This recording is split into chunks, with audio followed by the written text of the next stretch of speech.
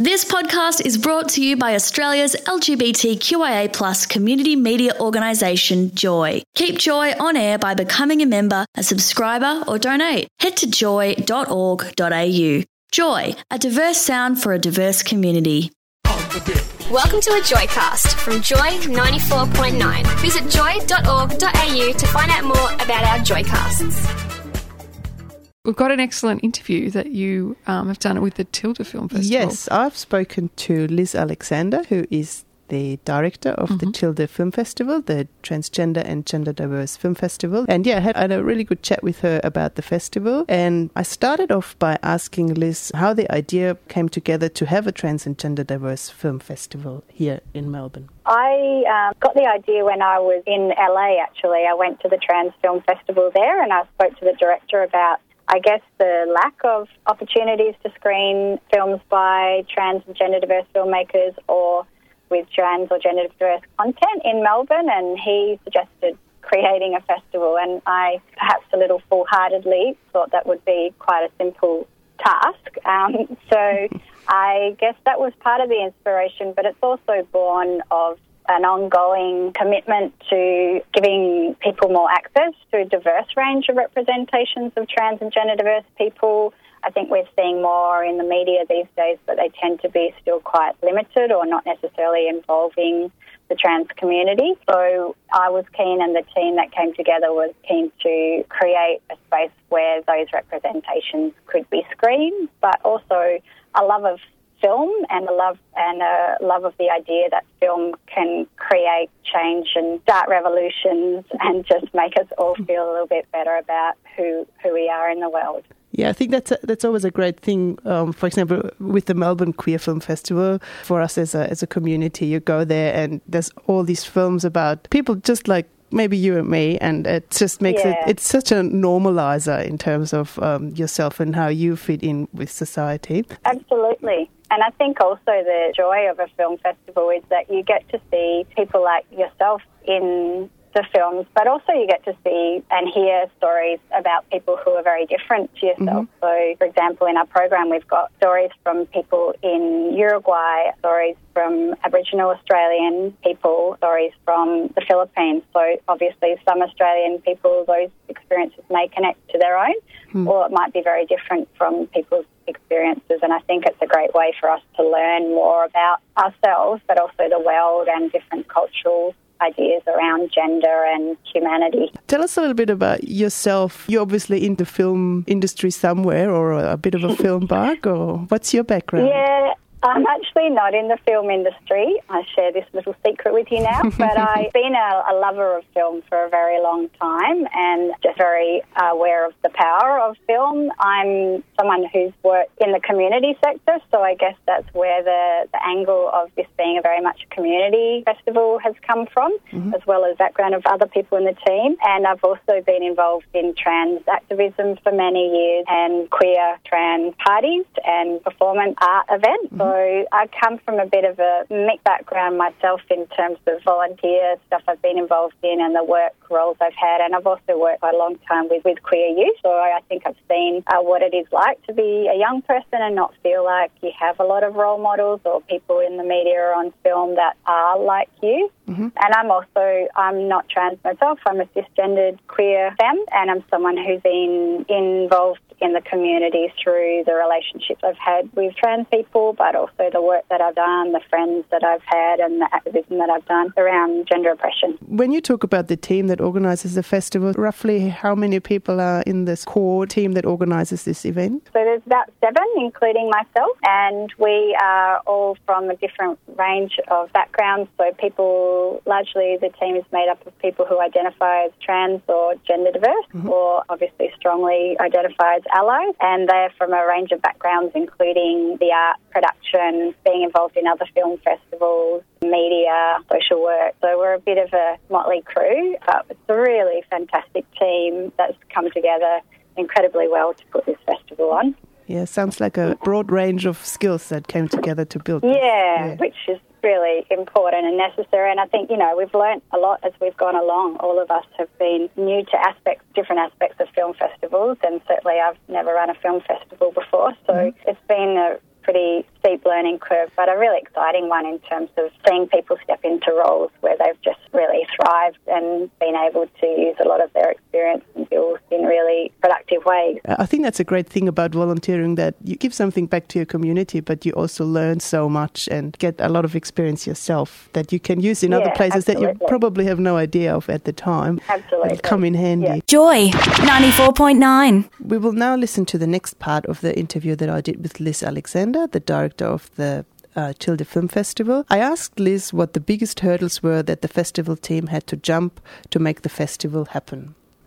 Good question. A few things. Money is a big one. So it does cost a bit of money to put a film festival on, to hire venues, but also to make sure that people are paid for the films that they create, so screening fees and a whole range of other costs. It's really hard to get funding in the arts these days, and I know it has been for a very long time, but I think things have really changed for the worse in that respect. So we've been lucky enough to have some fantastic sponsors, including CoHealth, Victorian AIDS Council and EAT, that have really helped us put this festival on. And we also really wanted to make it a cheap festival, so we've kept ticket prices really low, 10 and 15 bucks per session. We didn't want to be making all the money from ticket sales because we wanted to keep them affordable. And I guess the other main challenge is that we are a bunch of marginalised people, so we all face a lot of barriers in terms of being able to commit time, and people have had to commit a lot of time to create this festival. People having consistent, stable lives isn't always the case when we're dealing with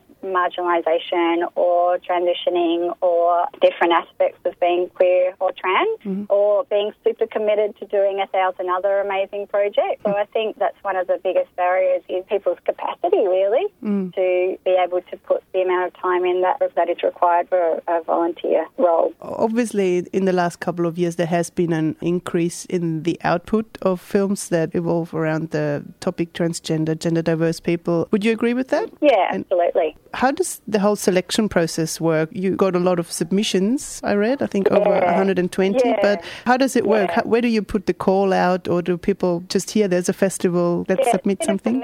So we put a call out online, and we use our network both nationally and internationally. We're in touch with quite a few other trans or queer film festivals across the world. They're really great contacts in terms of getting the word out there, but also for them to recommend films that they've included in their programs or that they think we might want to include in our program.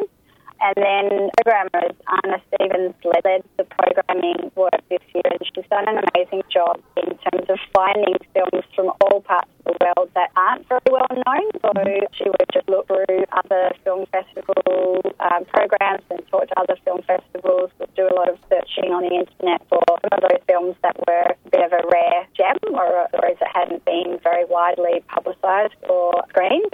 A lot of it is actually a bit of investigatory work. And then once we had that pool of films, which, as you said, was quite a large pool, it was over 120 films that we considered. Anna, myself and Cal Andrews, who is the other programmer, shortlisted the films that we thought were very strong in terms of quality, but also that had a real range of stories and a real range of countries of origin and a real range of identities that they featured. So it's really difficult to find feature films with trans-masculine identified characters. There is a proliferation, as you say, of films, but usually it's about trans women or trans feminine identified people. So we've had to work quite hard to find a range of identities and balance in terms of different genders. And then we had two external people, Summer Favell and Christina Radburn, who are both in the film for themselves, and they were on our selection panel, and we had a process with them of going through the shortlist and deciding on the final program, which, out of 120 films, I think there's probably about 30 or 25 or 30 in, what is really quite a small program over the course of a weekend. There were a few tears and a few scuffles about the final selection. No, it was all very civil and done over cups of tea, and it was relatively straightforward, but there was a really high volume of really quality stuff. So there was a lot of stuff that we wanted to include, but that we just couldn't find a spot for. So that was Liz Alexander, the director of the Tilde Film Festival I spoke to. And yeah, it all sounds really interesting. I was quite fascinated by the process, how they select the films and how they got so many submissions. That was really good. Yeah, and just the fact that, I mean, we spoke a couple of weeks ago about the Girls on Film Festival. The fact that there's so many of these kind of indie film festivals that have a lot of support and that have a lot of people giving their time and energy and can find such high quality films to put on. It's really good.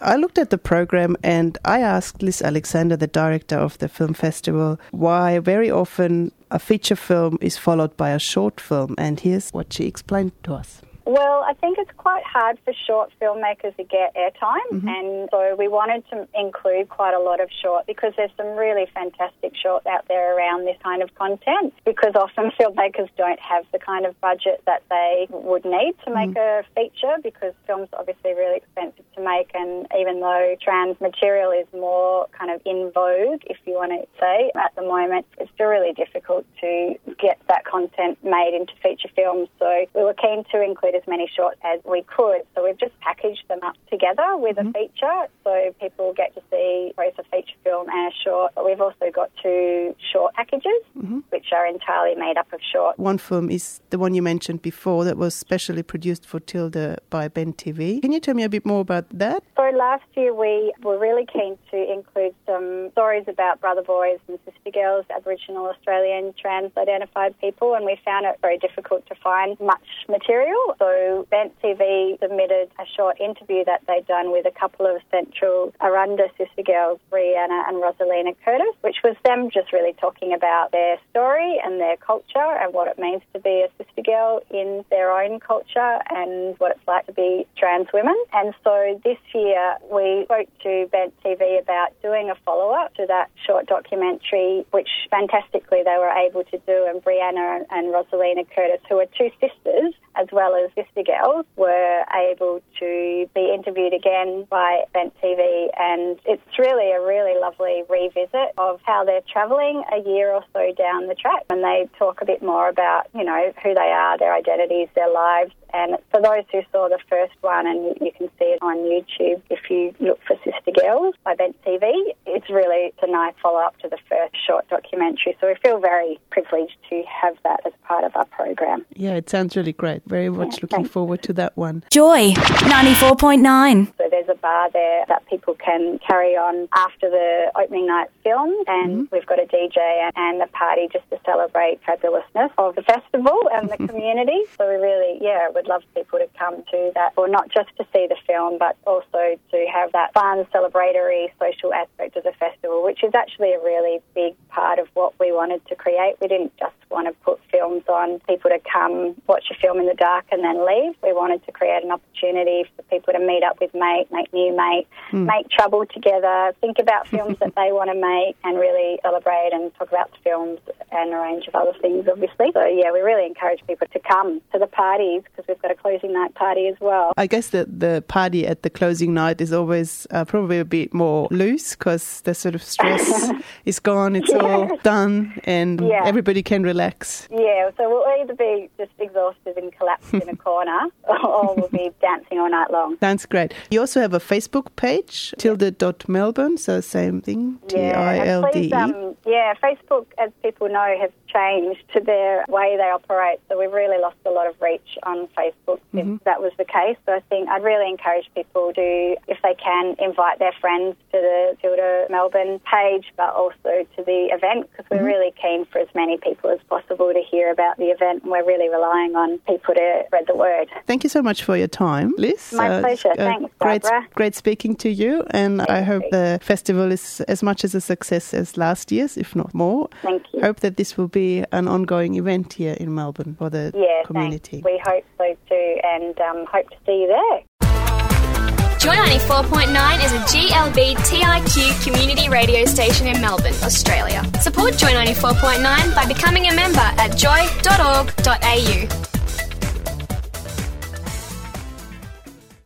Thanks for listening to another Joy podcast, brought to you by Australia's LGBTQIA+ community media organisation, Joy. Help keep Joy on air. Head to joy.org.au.